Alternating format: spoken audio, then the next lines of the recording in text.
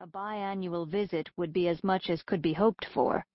"You needn't let what Mrs. Harmon says worry you," said Diana, with the calm assurance of the 40 years matron. "Married life has its ups and downs, of course. You mustn't expect that everything will always go smoothly, but I can assure you, Anne, that it's a happy life when you're married to the right man." Anne smothered a smile. Diana's airs of vast experience always amused her a little. "I dare say I'll be putting them on, too, when I've been married 4 years, she thought. "Surely my sense of humor will preserve me from it, though."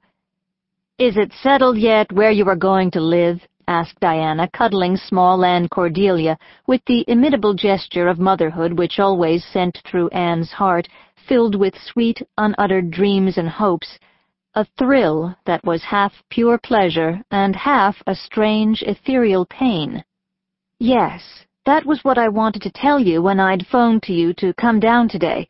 By the way, I can't realize that we really have telephones in Avonlea now. It sounds so preposterously up-to-date and modernish for this darling leisurely old place." "We can thank the AVIS for them," said Diana. "We should never have got the line if they hadn't taken the matter up and carried it through. There was enough cold water thrown to discourage any society. But they stuck to it, nevertheless. You did a splendid thing for Avonlea when you founded that society, Anne. What fun we did have at our meetings! Will you ever forget the Blue Hall and Judson Parker's scheme for painting medicine advertisements on his fence?" "I don't know that I'm wholly grateful to the AVIS in the matter of the telephone," said Anne. "Oh, I know it's most convenient, even more so than our old device of signaling to each other by flashes of candlelight. And as Mrs. Rachel says, Avonlea must keep up with the procession, that's what. But somehow I feel as if I didn't want Avonlea spoiled by what Mr. Harrison, when he wants to be witty, calls modern inconveniences. I should like to have it kept always just as it was in the dear old years. That's foolish and sentimental and impossible. So I shall immediately become wise and practical and possible. The telephone, as Mr. Harrison concedes, is a buster of a good thing, even if you do know that probably half a dozen interested people are listening along the line." "That's the worst of it," sighed Diana. "It's so annoying to hear the receivers going down whenever you ring anyone up. They say Mrs. Harmon Andrews insisted that their phone should be put in their kitchen just so that she could listen whenever it rang and keep an eye on the dinner at the same time.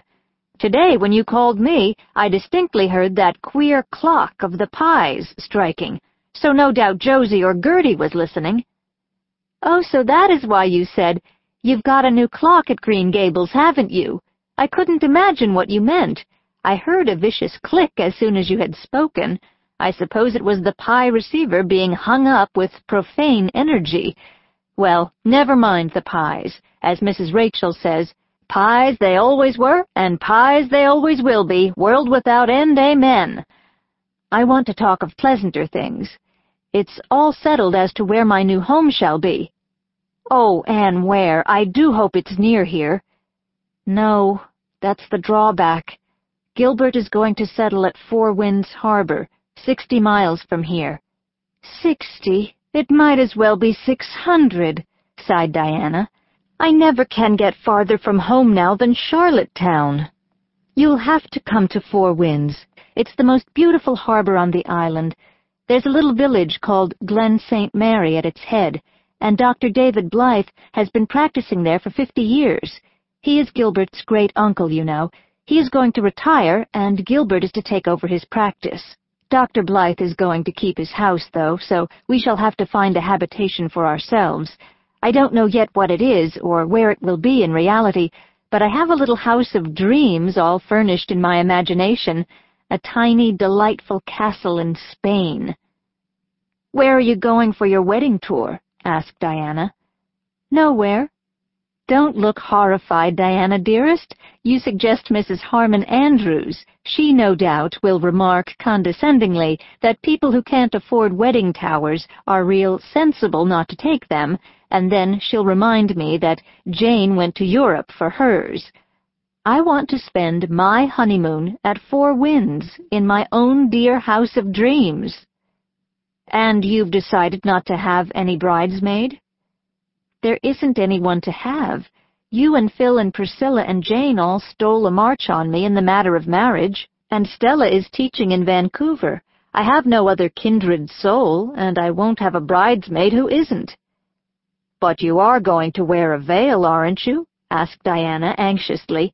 "Yes, indeed. I shouldn't feel like a bride without one. I remember telling Matthew that evening when he brought me to Green Gables that I never expected to be a bride because I was so homely no one would ever want to marry me, unless some foreign missionary did. I had an idea then that foreign missionaries couldn't afford to be finicky in the matter of looks if they wanted a girl to risk her life among cannibals. You should have seen the foreign missionary Priscilla married. He was as handsome and inscrutable as those daydreams we once planned to marry ourselves, Diana. He was the best-dressed man I ever met, and he raved over Priscilla's ethereal golden beauty. But of course there are no cannibals in Japan." "Your wedding dress is a dream anyhow," sighed Diana rapturously. "You'll look like a perfect queen in it. You're so tall and slender. How do you keep so slim, Anne? I'm fatter than ever. I'll soon have no waist at all." "Stoutness and slimness seem to be matters of predestination," said Anne. "At all events, Mrs. Harmon Andrews can't say to you what she said to me when I came home from Summerside. 'Well, Anne, you're just about as skinny as ever.' It sounds quite romantic to be slender, but skinny has a very different tang. Mrs. Harmon has been talking about your trousseau. She admits it's as nice as Jane's, although she says Jane married a millionaire, and you are only marrying a poor young doctor without a cent to his name." Anne laughed. "My dresses are nice. I love pretty things. I remember the first pretty dress I ever had, the brown Gloria Matthew gave me for our school concert. Before that, everything I had was so ugly, it seemed to me that I stepped into a new world that night." "That was the night Gilbert recited Bingen on the Rhine and looked at you when he said, 'There's another, not a sister,' and you were so furious because he put your pink tissue rose in his breast pocket. You didn't much imagine then that you would ever marry him." "Oh, well, that's another instance of predestination," laughed Anne, as they went down the garret